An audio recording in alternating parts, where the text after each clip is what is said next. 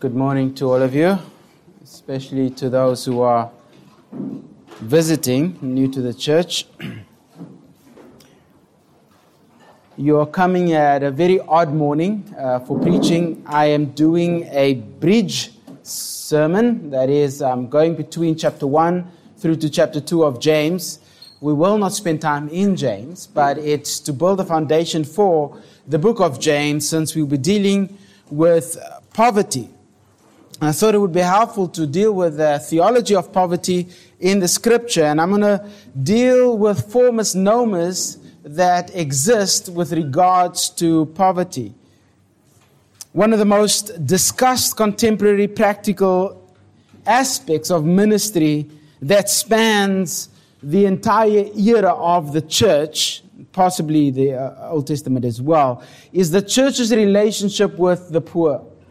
How should we relate to the poor in society? And as we head into James chapter 2, I want you to prepare your minds theologically and fundamentally as we try to understand what the Bible says about the poor and how this church and every other church that aims to be biblical ought to respond to the poor in society and also those in the Church of Jesus Christ.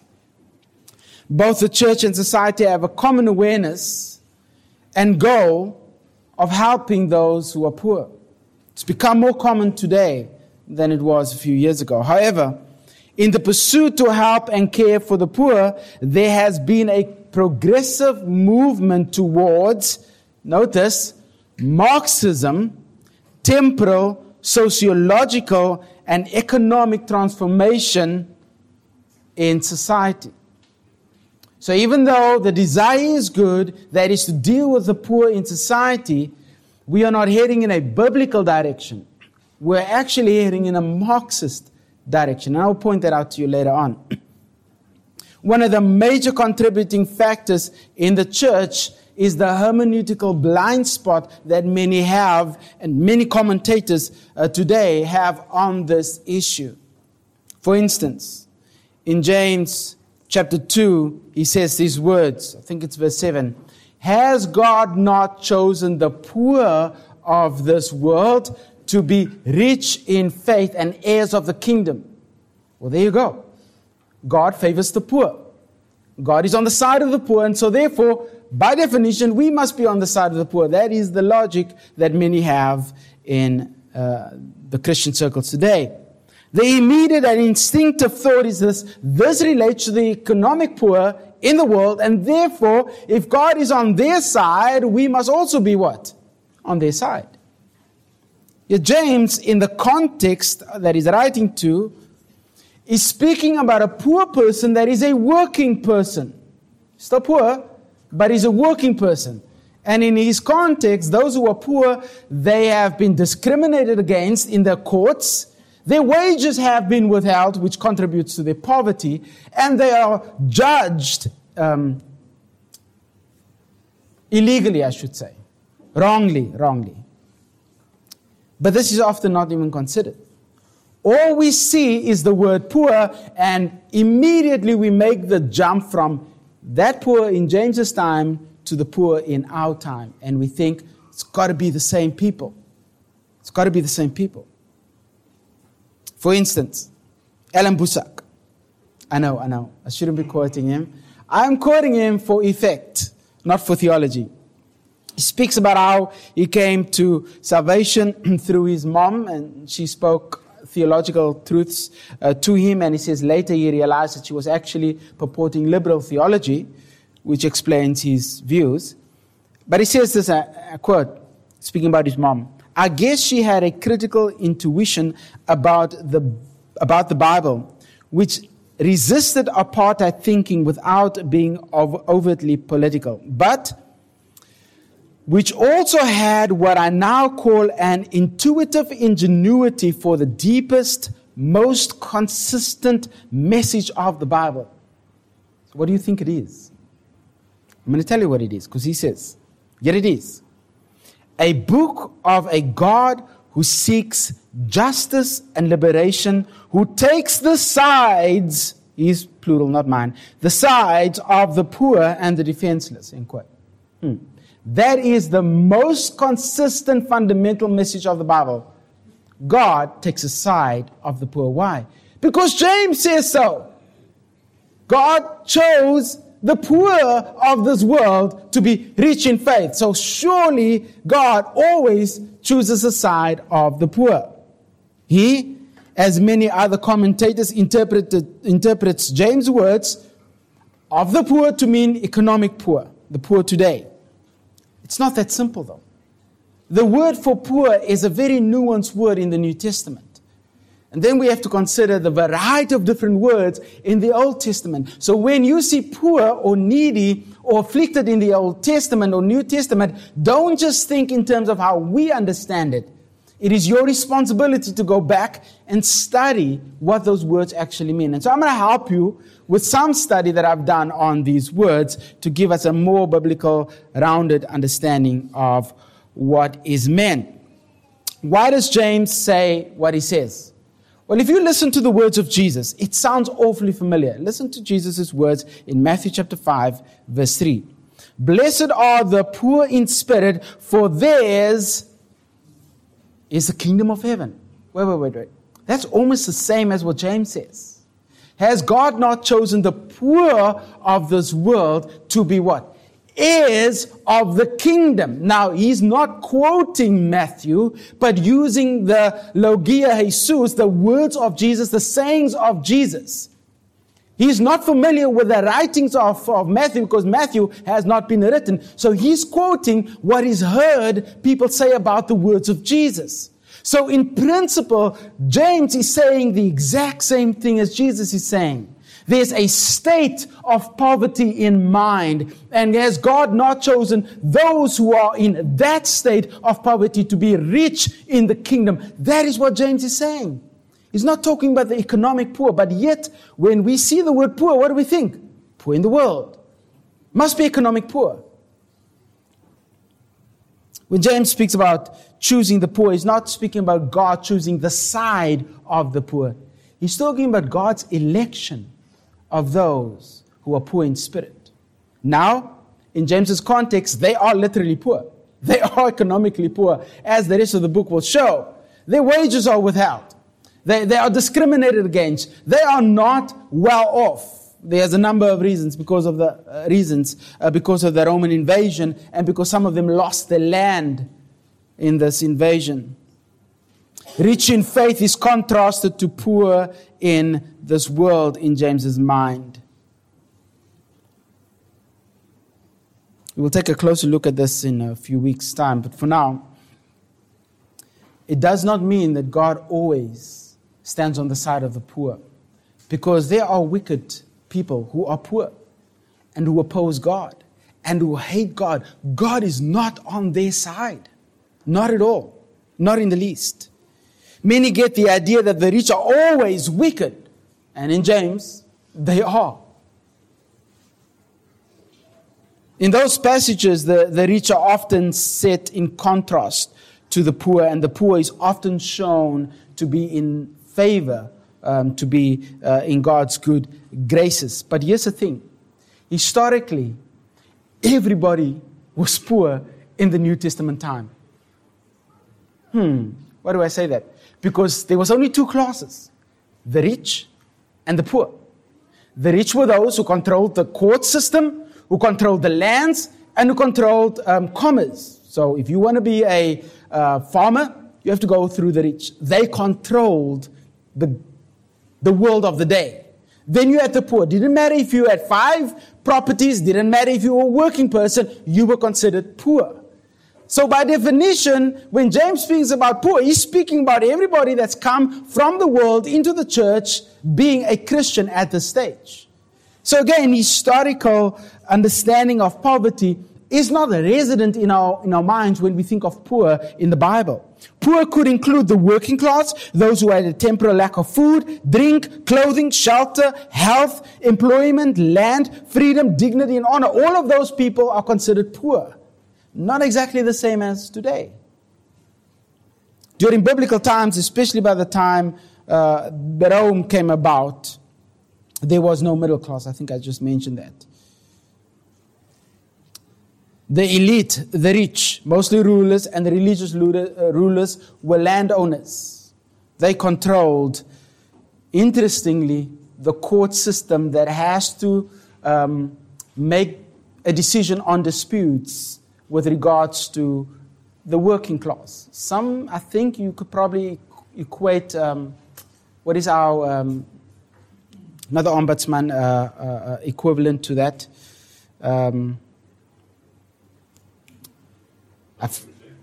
Sorry, what? Public protector? Possibly public, protector. So let me just say it this way. So the rich in the biblical New Testament time controlled the legal system that's supposed to defend the poor, the working class. You can know the outcome if the rich is controlling the courts. See, the problem is that we think through the lens of a socio-economic state of poverty. Whenever we see the word poor in the Bible, we think of the lower class, we think of the marginalized, we think of those who are considered poor today, in today's world. And so we take that understanding and we reinterpret what the Bible says and means with regards to poverty.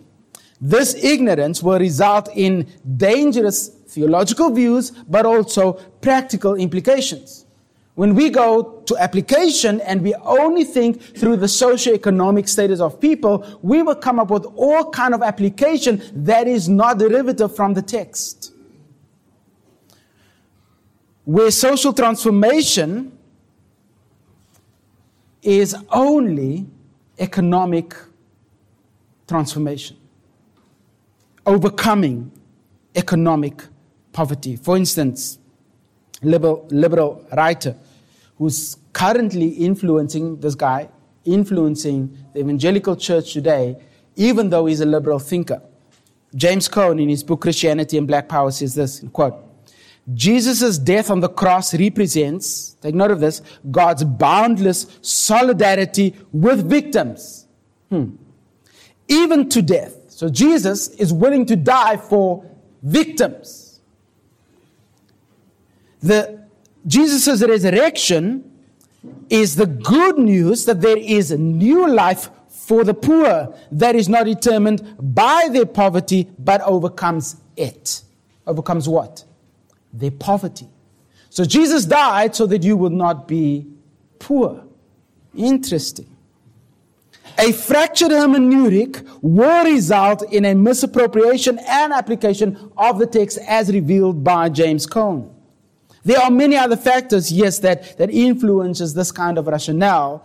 But within Christianity, one of the fundamental flaws that we have is our hermeneutic, how we approach Scripture and how we understand the Bible's use and meaning of the word poor. When we go from text to application without understanding the immediate context, the history behind it, the grammar behind it, when we delete that from the process and you just do application, you can become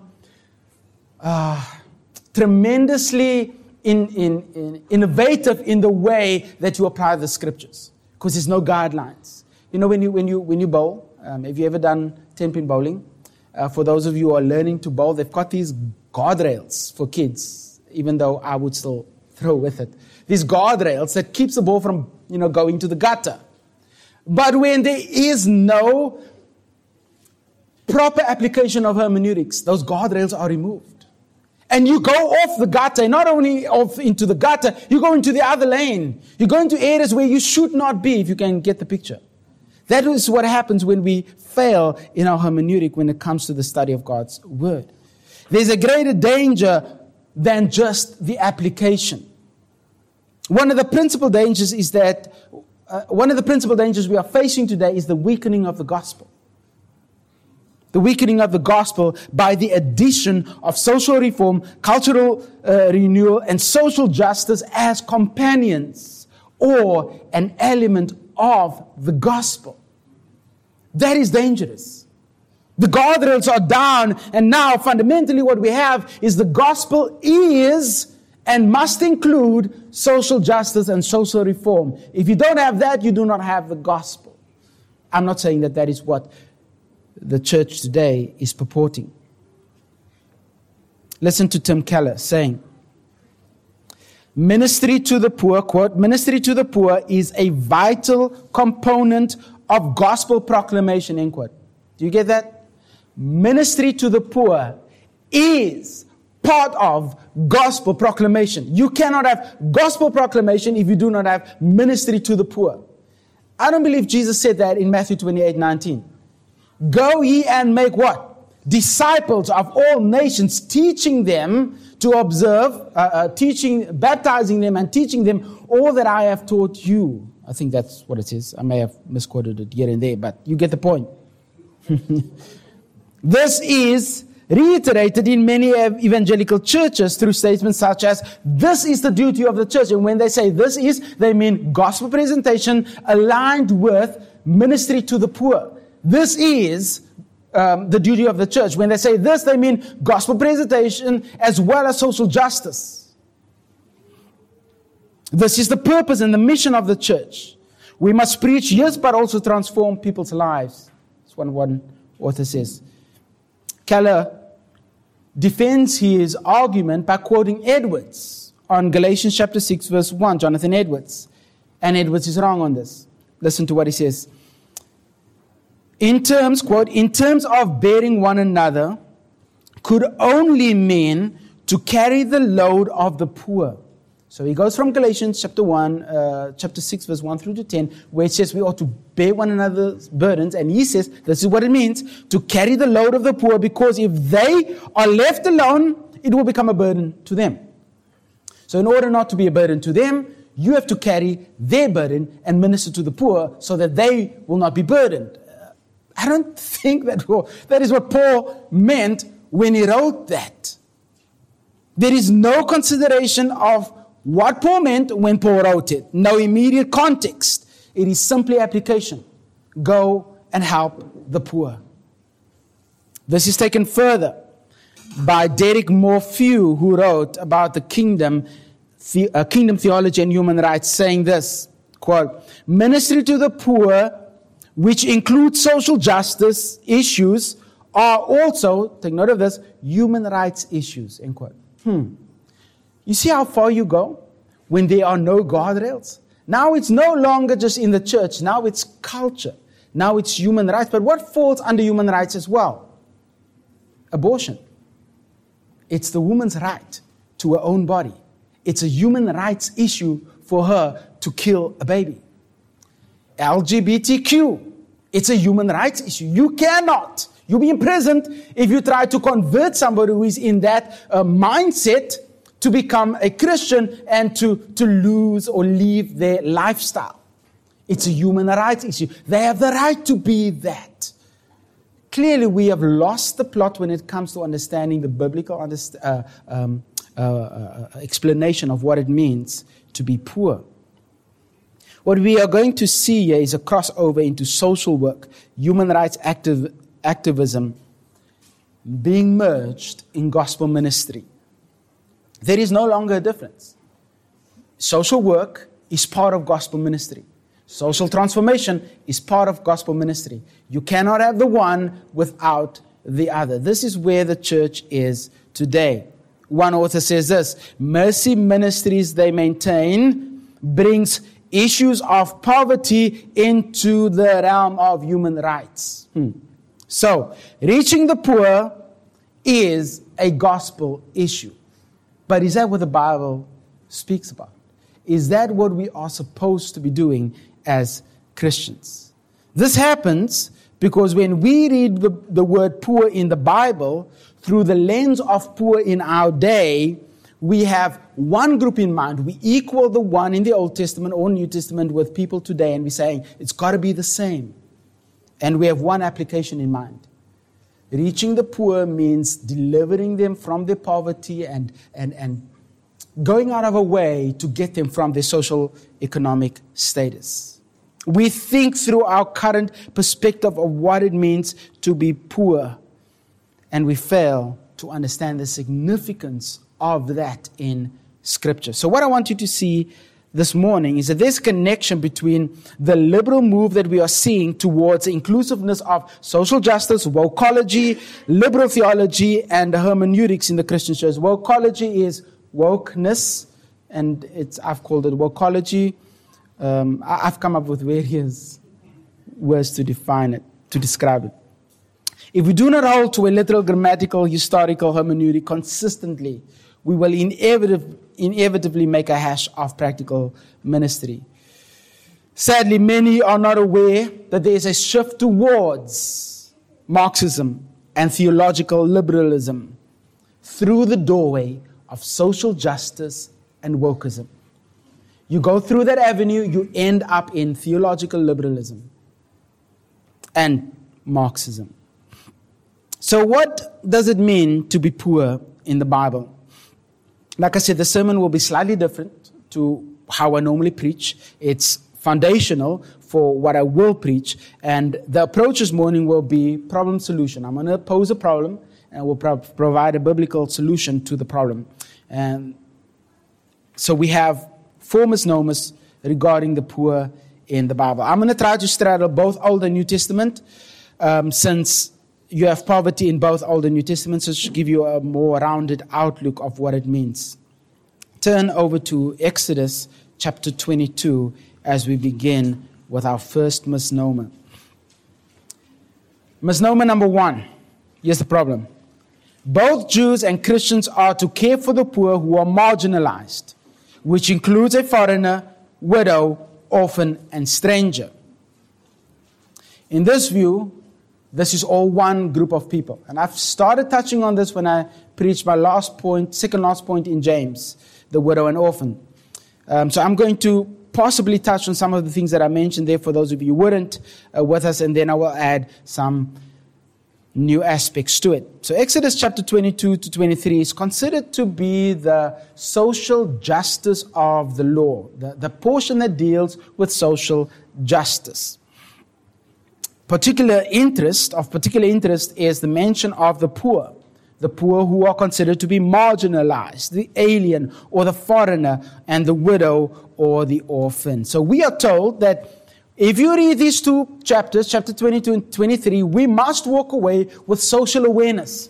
We must walk away with the idea that we have a responsibility to not only reach out to the poor, but to help them out of their poverty. The burden of caring for society's poor, weak, and marginalized is upon the people of God. That would include Jews and Christians today. How do we get there? Well, look at verse 21. You shall not wrong a sojourner or oppress him, for you were sojourners in the land of Egypt. You shall not mistreat any widow or fatherless child. If you do mistreat them, and they cry out to me, I will surely hear their cry, and my wrath will burn, and I will kill you with the sword. And your wives shall become widows, and your children fatherless. Well, there you go. If you don't care for the stranger, the widow, and the orphan, God will come after you and take your wife, and your children will be orphans take your own life, not your wife. Take your own life, and your children will be orphans, and your wife will be a widow. Okay, so let me just step back a little bit here. If this is the social justice, the foundation of what it means to consider social justice, let's read it in its context. Verse 16. If a man seduces a virgin who is not betrothed and lies with her, he shall give the bride price for her and make her his wife. Wait. Social justice, right? You make a woman pregnant, guess what you're going to do? You're going to take responsibility of her. Let's add that into social justice. It says social justice. What about verse 18? You shall not permit a sorceress to live. It's pretty simple. Social justice. You cannot have somebody that deals with the dead and with the spirit world. You can't allow them to live. How come that is not part of social justice? What about verse 12? Whoever lies with an animal shall be put to death. Pretty clear. No need to say any more about that. Verse 20, whoever sacrifices to any god other than Yahweh alone shall be devoted to destruction. That is burned. Stoned and burned. Interesting. I don't see that in any social justice manual. But they start in verse 21. Why do they do that? Because they're not interested in the literal application of Scripture. They're not at all. What they are interested in is proof texts to prove their point. The point is, you need to help the poor. So I will choose this verse 21 through to verse 24, to say that you need to reach out to the poor. No, it's got nothing to do with social justice. What Moses is outlining here, I should say what God is outlining here, is the moral responsibility of the Jews to purity in their society. To purity in their society.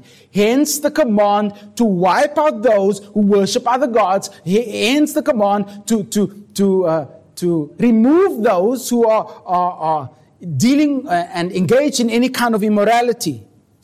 Then from the social responsibility of purity, there's also the social responsibility to those who are suffering. That is verse 21, but it extends from verse 21 right through to chapter 23, verse 8.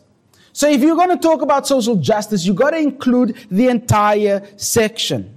So included in this, following verse 25, you have not joining hands with the wicked. Well, they fail on that. Included in the social justice is not being partial to the poor in lawsuits. They fail on that. Included in the social justice is not taking bribes, but doing what is right. Well, they fail in that.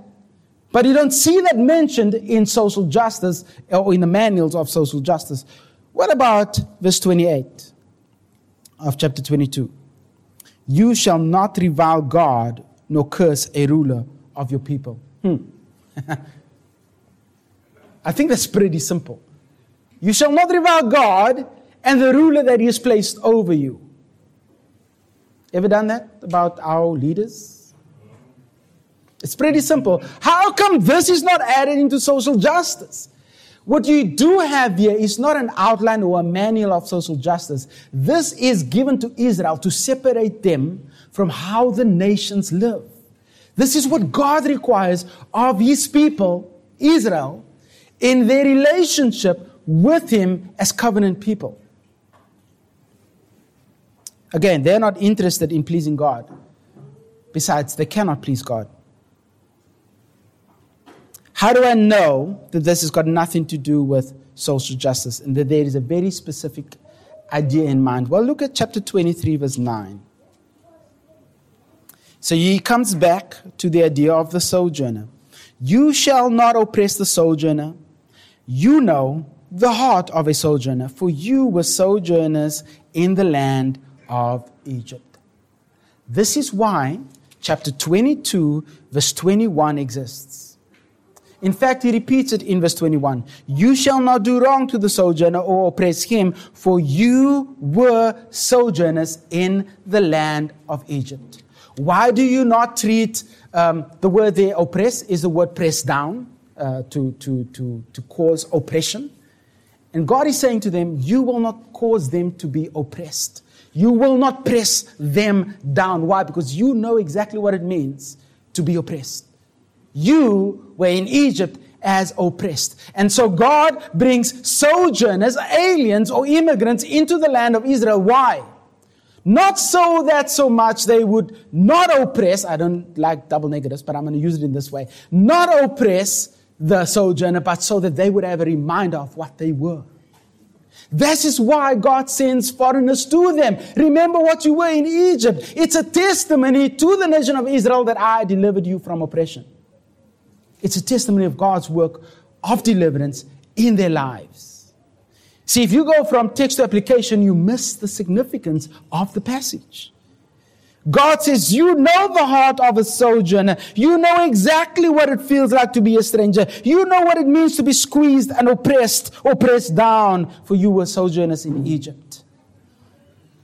So I send you these sojourners to remind you of what you were, and in the process, treat them with dignity and honor.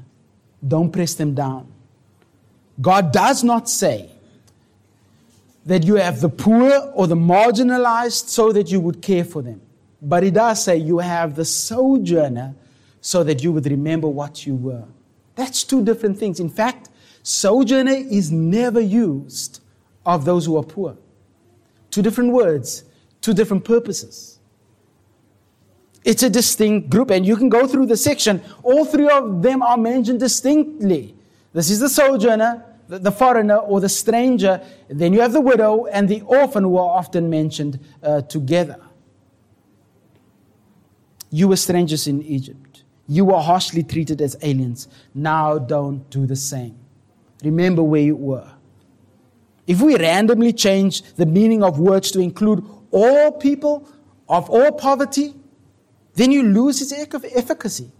And when we take sojourner to mean the marginalized and the poor and the immigrant that is at the border, we miss the point that God is making to Israel. It is also interesting that in 23 verse 3, nor shall you be partial to the poor man. That word is dal. Not dal as in is dof. Dal, D-A-L. And he's the one that is low or brought low. This is different from the guy in chapter 22, verse 25. If you lend money to my people with you who is poor, this is the anir, not aner, that would be man, but anir.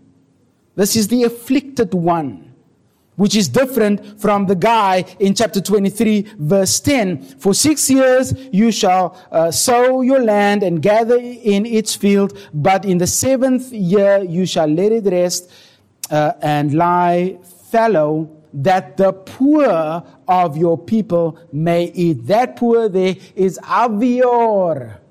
3 different words, and what you find out if you do a study of these words, that even in the category of poor, there are subcategories of poverty, subcategories of those who are poor. Those who are afflicted were considered poor. Those who are in need are considered poor. And those who are beggars who are considered poor. All 3 of them exist in the nation of Israel. And God doesn't call them just poor. He has specific words for them.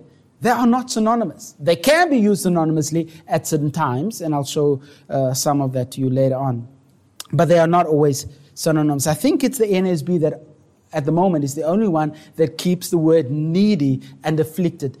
It's the most literal you can have for certain of the words poor, as I've just mentioned. And I'll get back to that in a moment's time or next week. But what you would find here is that not even God uses one specific word for poor. He's got different words to define the different groups of people under the category, the canopy or the umbrella of poverty. But nowhere, not in this section or anywhere else, do you find the command to eradicate poverty. Find it. You go ahead, and I challenge you to find it. There is no such verse, eradicate poverty, or take the poor out of their circumstance. The word stranger and foreigner is not used for the word poor. So let's not use it as a synonym for those who are poor. In this context, God is not talking about taking away their poverty. In fact, He mentions this word oppress, oppress, oppress over and over. Why? Because for the stranger, there's one thing that you should not do, that is oppressing. God wanted the Jews to avoid oppression, literally pressing them down, because at some time in the past, they were just like them. What God is doing here is giving them a continual reminder of what they were and where they were. This is what Exodus says. God remembered His promise to the patriarchs.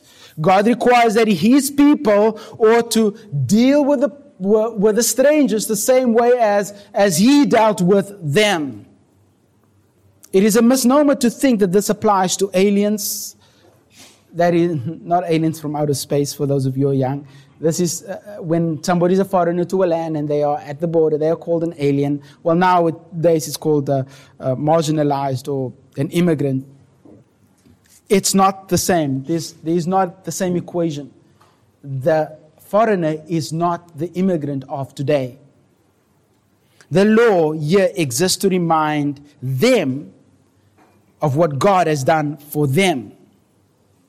While it is not wrong to allow aliens or immigrants into the country and for us to care for them, this is not the verse to use for that. We lose its significance when we change the meanings. But what is the principle here? Well, what would be the natural deduction that we could come up with as a principle to live by? This is what I think we could place in our lives as a principle. There go I, but for the grace of God. Think about that. God gives the foreigners to the Jews as a reminder of where they were and what they were. How does that go? How do we transition from that principle to our lives? We look at those who are in a state of oppression, a state of slavery, spiritually speaking.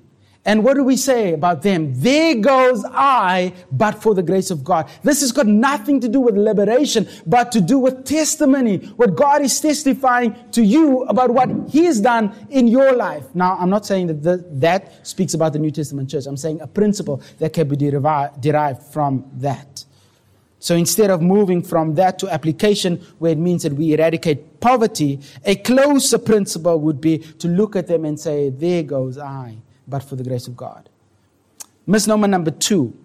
Israel as well as the church must work at eradicating the problem of poverty. And let's go to Deuteronomy chapter 15. One of the favorite passages of the social justice in the church, social justice movement, is this chapter. Specifically from verse 7 onwards.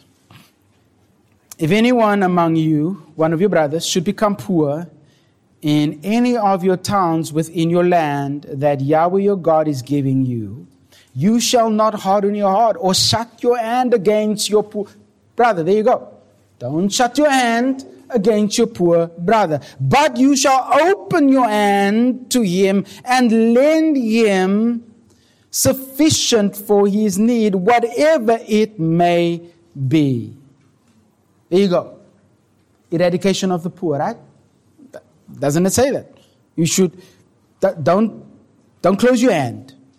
Open your hand. Give him whatever he needs. So what should we do with this? Should we go out of our way to reach those who are poor? Should we open our hands and basically just give? Is that what he's saying? Look at verse 7 again. I was taught that when you are given a difficult passage, you answer the problem from the passage because often the answer is there. Look at verse 7. If one among you, who's he talking to? The nation, right? Jews. One of your brothers shall become poor. Clearly not all the poor. One of your brothers shall become poor. That's a huge difference. So he's talking to Jews, speaking about those Jews who are suffering. But notice in verse 4, just back up and go to verse 4. But there will be no poor among you, for Yahweh will bless you in the land that Yahweh your God is giving you for an inheritance. Hang on. To possess. What is happening here? First he says there will be no poor. Look down at verse 11. And then he says in verse 11, for there will never cease to be poor in your land. Is God contradicting himself here? So how do we deal with a difficult situation like this, where it seems like there's an apparent contradiction? On the one hand, there won't be poor. On the other hand, there will be poor. And then he says, just take care of the poor. Make sure that you eradicate the poverty. Is that what it says? Well, no, not exactly. In verse 4, avion is used. That word is specifically related to a person that had land and is dispossessed from his land. He had possessions and he loses his possessions. And in that case, when he has lost his land or his possessions, he sells himself into slavery so that he can take care of his debt. This is that person. It relates somehow and in some way to the land, to a loan, and to inheritance. In fact, you can clearly see that if you go from verse 1. At the end of every 7 years, you shall grant a release. And in this manner of release, every creditor shall release what has been lent to his neighbor. Not the world, not the nations, not the foreigner, to his neighbor. He shall not exact it of his neighbor, his brother, because Yahweh's release has been proclaimed. God's deliverance or God's freedom has been proclaimed. Then he speaks about a foreigner.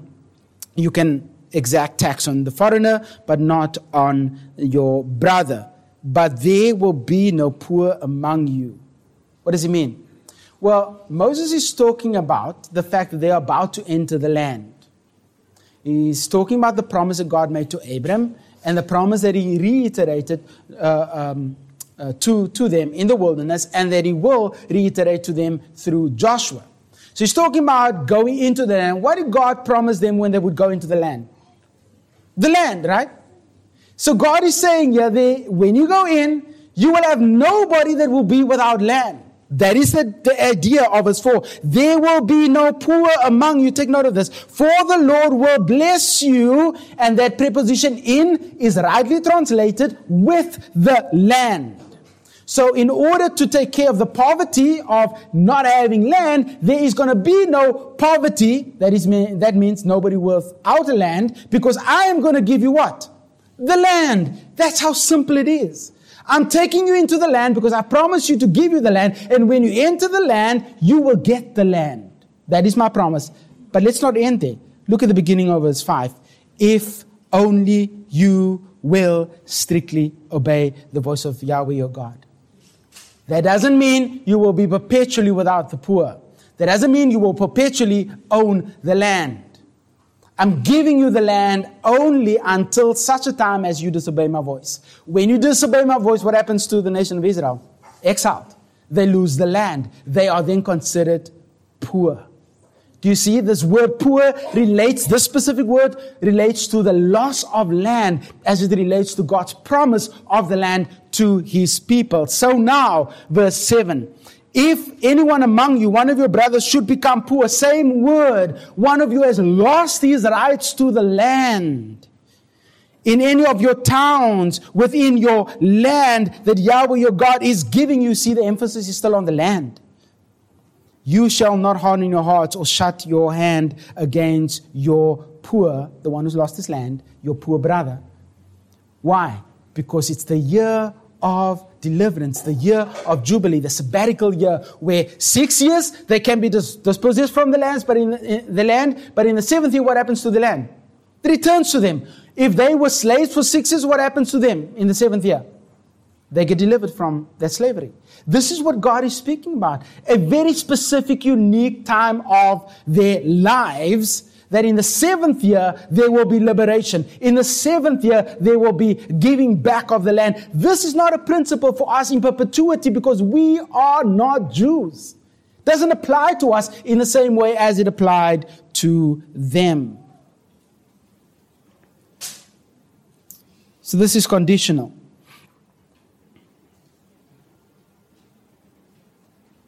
Verse 11 then, which seems to contradict verse 4, is the anticipation and probably the prophetic aspect of God knowing that they will fail. They will not obey his word. And so he says, you will always, therefore there shall never cease to be poor in your land. You will always have poor. Why? Because you cannot keep my law. So God is prophetically speaking about what will happen as they enter the land. In this context, the poor man is the one who must be up to be restored to his land in the 7th year of the 7th year cycle, the sabbatical year of rest, which is clearly indicated here in verse 1. But why? In Exodus, we have the reason. Go back to Exodus 23. In Deuteronomy, Moses doesn't exactly give you the fundamental reason for these things, why they have to do it. But in Exodus 23, which is the foundation upon which Deuteronomy is built, the reason is clearly indicated.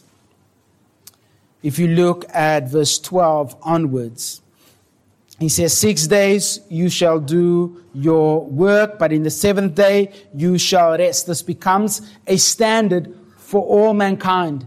This becomes a model by which we live, because this is the creation week. Interestingly, it becomes the model in which Israel ought to relate to one another. So you have 6 years of work. If you enslave yourself for 6 years, what happens in the seventh year?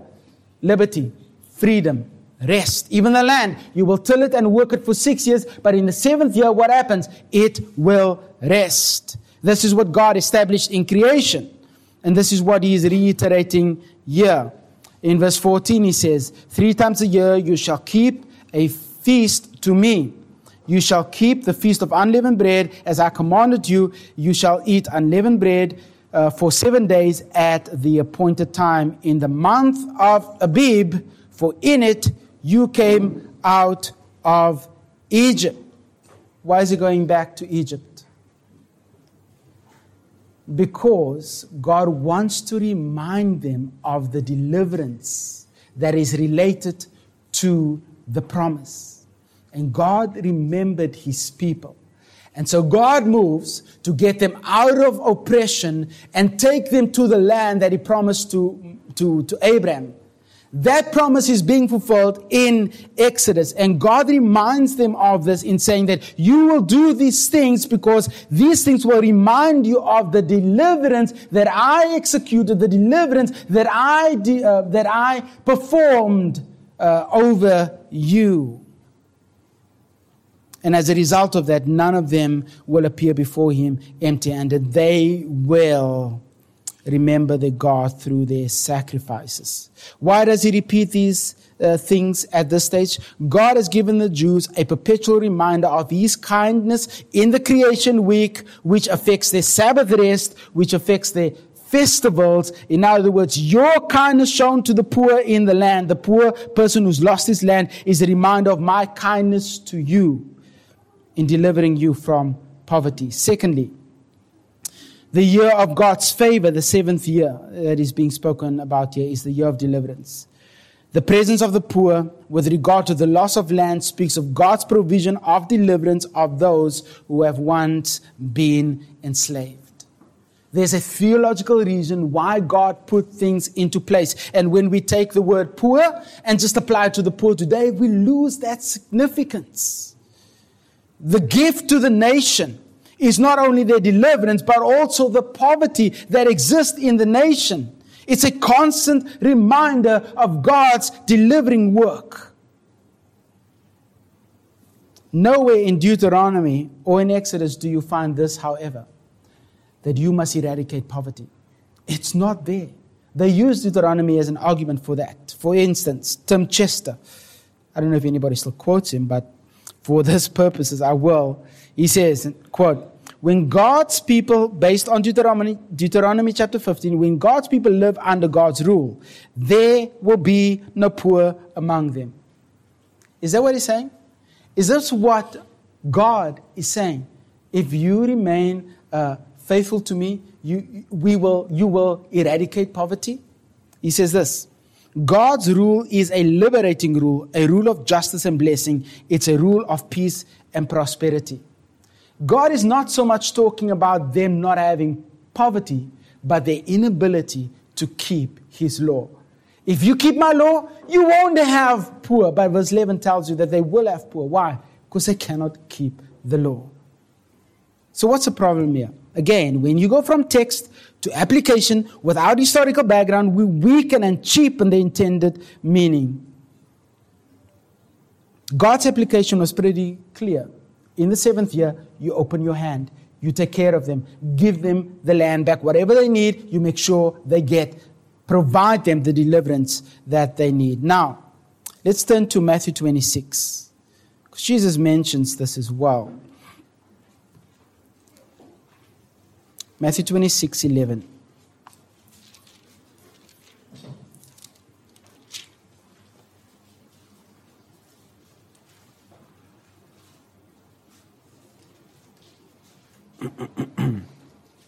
For you will always have the poor with you, but you will not always have me. Sounds familiar, right? And it is. It's a quote from Deuteronomy 25, verse 11. So how should we understand this? What's the context here? Well, there's a woman here in the house of Simon the leper. And she comes to Jesus and she takes an alabaster box, I believe it is, which is worth 300 denarii. 1 denarii is a day's wage, I believe. A day's wage. Let me get that. This is a day or a week. Can't remember. And she comes and she breaks this jar. And look at verse 4.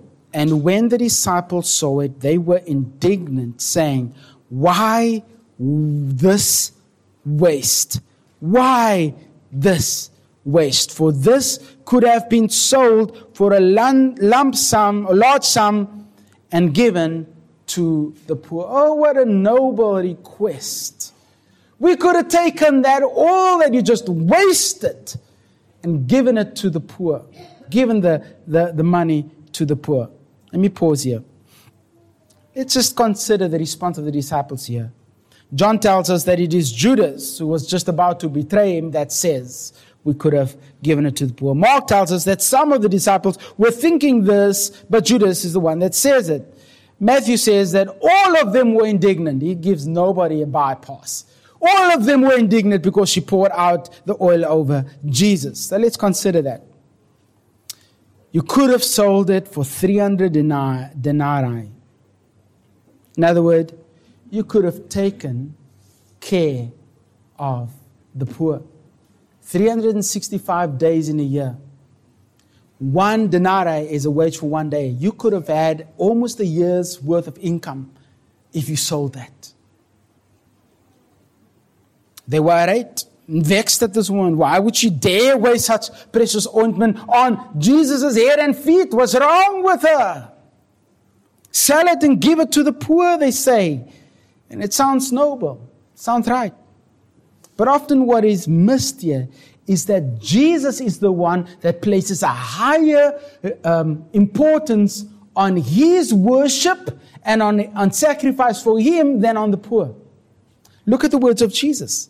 "Why do you trouble this woman? For she has done a beautiful thing to me. For you will always have the poor with you, but you will not always have me. In pouring this ointment on my body, she has done it to prepare me for my burial." She's done it to prepare me for my death and resurrection. In other words, in the larger scheme of things, the priority is not the plight of the poor. The priority is the worship of Christ. Let me restate it this way. The value of the life, death, and the worship of Jesus Christ is far more greater in importance than helping the poor. It is Jesus that puts the priority on himself rather than the poor. And we have a struggle with that because it sounds like almost Jesus doesn't love the poor. Hang on, I'll get there in a moment's time. This, however, goes against the stream of liberal theology, social justice, and wokeology. Tim Chester, for instance, says this on this passage. Jesus is not saying that there are more important things to spend our money on than the poor. Yes, he is. He is. He's saying there is something more important than selling this and giving it to the poor, and it is me. There is something, an activity that is far more important to helping the poor, and it is me. He goes on to say, nor is he suggesting that continuing presence of the poor makes care for them pointless. I agree with that. Jesus is not saying that. He commends care for the poor as a normal priority, something that we can do at any time. I don't know if that is what Jesus is saying, because contextually, that is not what Jesus is saying. This is incorrect. That is not the point Jesus is making. It is he who places his worth, his worship of far more importance than that of the poor. You will always have the poor. Now just think back. This is given in Deuteronomy chapter 25 in the context of the poor man who has lost his land, right? So because of disobedience in the land as the nation of Israel, what happens? There will be poverty. Jesus is quoting that. Take note of this. He is going back to what it means to be disobedient to God.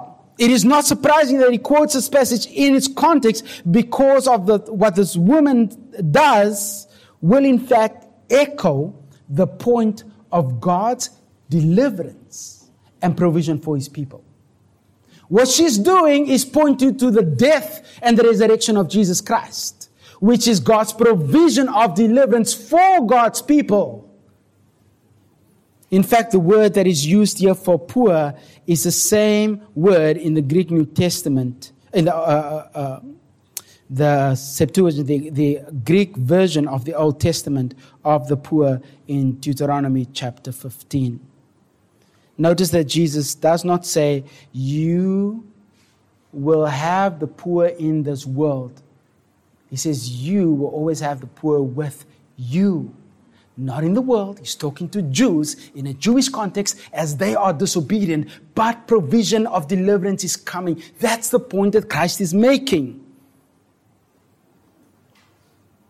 You will begin to see, if you keep these things in mind, and you start looking through Scripture with the poor in mind, not through the cultural understanding of it, but that God has never intended to remove the plight of the poor. It's never been his intent, in this life at least. So let me restate it this way. God is not concerned in taking people out of poverty, but he is concerned about redeeming the souls of those who are poor. That is far more important than getting them to a socio-economic level that is better for them.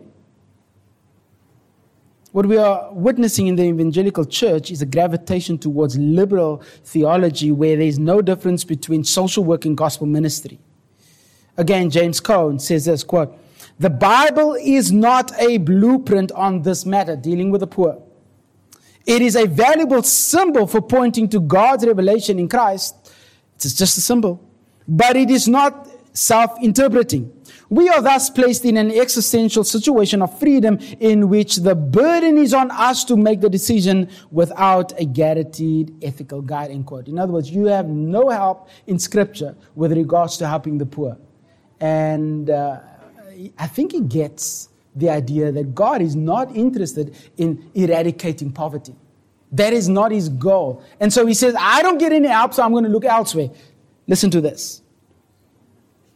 Since Scripture does not provide the guidelines for dealing with poverty, Cone is forced to look elsewhere. He says, quote, "The Christian faith does not possess in its nature the means to analyzing the structure of capitalism." So you go from poverty to capitalism. But Marxism, as a tool of social analysis, can disclose the gap between appearance and reality, thereby helping Christians to see how things really are, end quote. Did you get that? Marxism can help us deal with poverty. Wow. The Bible can't help, but Marxism can. No wonder that the church has folded to wokeism, social justice, and the social gospel so easily. I should probably add BLM in there because it's made inroads in the church as well. What many do not realize is that the ideological fight to eradicate the plight of the poor does not come from Scripture. It comes from the world. Marxism is nothing more than a power grab against capitalism, which leads to first socialism and then what? Communism. We're talking politics in the realm of Christianity. This is where we are. The problem we are facing in the church today, along with social justice and wokeology, is Christian activism, which aims at relieving temporal struggles of people. Consider the effect of this. I'm going to end on this because I won't get to the other two. Consider the effect of this. What about theology that supposes that being poor is a sin? Think about that. If you say, well, no, God doesn't want you to be poor, what is the opposite of that? God wants you to have wealth, right? He wants you to be rich. It's interesting that they don't take the same approach to the condemnation of the rich in Scripture as they do to the supposed help of the poor in Scripture.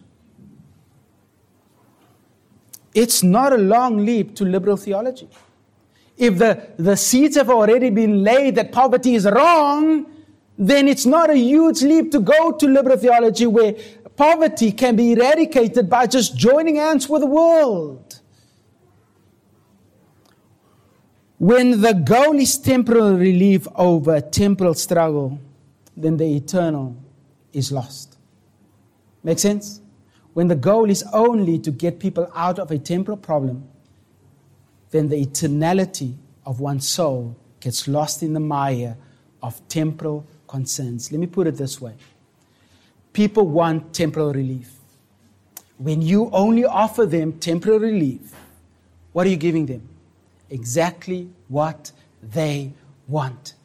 The gospel is not what people want. The gospel tells us that we are sinners, depraved before a holy God, and stand condemned before God. And as a result of our state, we will be lost eternally. They don't want that. What they do want is to hear that God has a wonderful plan for your life, which is a lie. Because once you get saved, and some of you have testified to this, it doesn't always get easier. There are those of you who are still unemployed and you came to saving faith, right? There are those of you who came to saving faith and your life got harder. It doesn't mean the removal of poverty. When the church turns from making the gospel central, then the souls of people are at risk. The gospel must be central in our ministry. Let me jump to one aspect of how the church can help the poor. Look at Galatians chapter 6. Galatians chapter 6.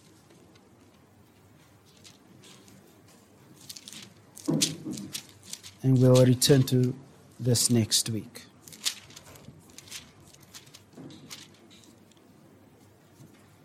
Galatians 6,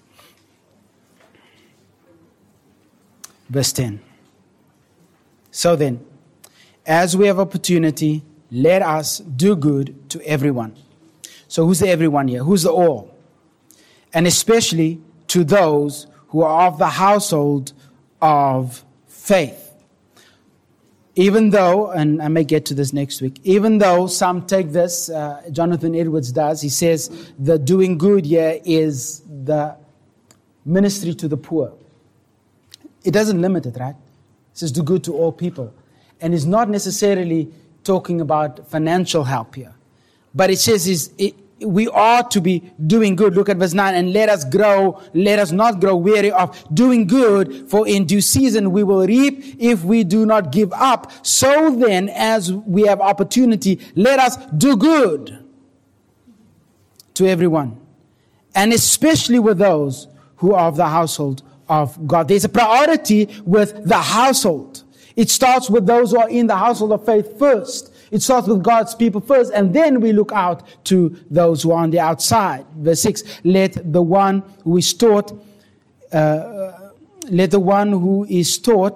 word share all good things with the one who teaches. Again, we have the idea of sharing good with those who are serving God's people. There is a limited view in view here. It starts with the household of God. It may not end with the household of God, but that is your primary responsibility, is to care for those who are in the household before you start looking outside.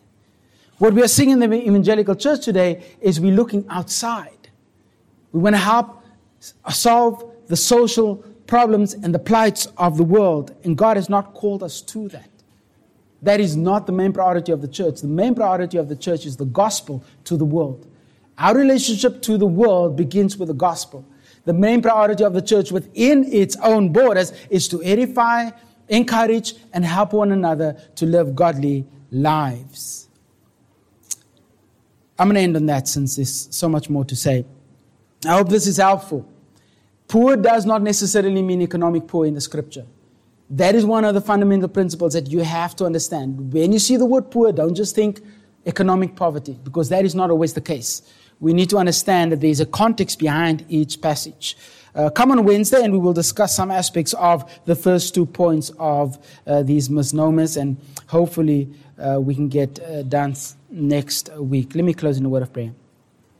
Father, thank you for the truth of your word, and that there are various aspects of social struggles that we deal with today that we sometimes think there are no answers for, but your word is sufficient. It provides clarity of thought. It provides a guideline and principles. It provides a fundamental reality that we can think through, a worldview that we can apply to our lives as we engage this world. Pray, Lord, that you would help us to be faithful to the study of your word before we get to the application of the word. Help us to apply your word properly. Help us to think clearly about what you seek, what you desire for us to do. Pray now for our departure from one another as we seek to honor you in our lives. Many of us will be engaged with many people of different social, economic status in their lives. And we pray, Lord, that you would grant us grace, grant us wisdom as we seek to minister to them. Grant us the boldness to share the gospel with them, Lord. And if need be, give them a cup of water or a piece of bread. We pray that you would be gracious to us and help us to remember of the deliverance that you have wrought in our lives as we see many people enslaved to a world that is taking them to a lost eternity. So we give thanks to you for your kindness and your grace in our lives. We pray it in Christ's name. Amen.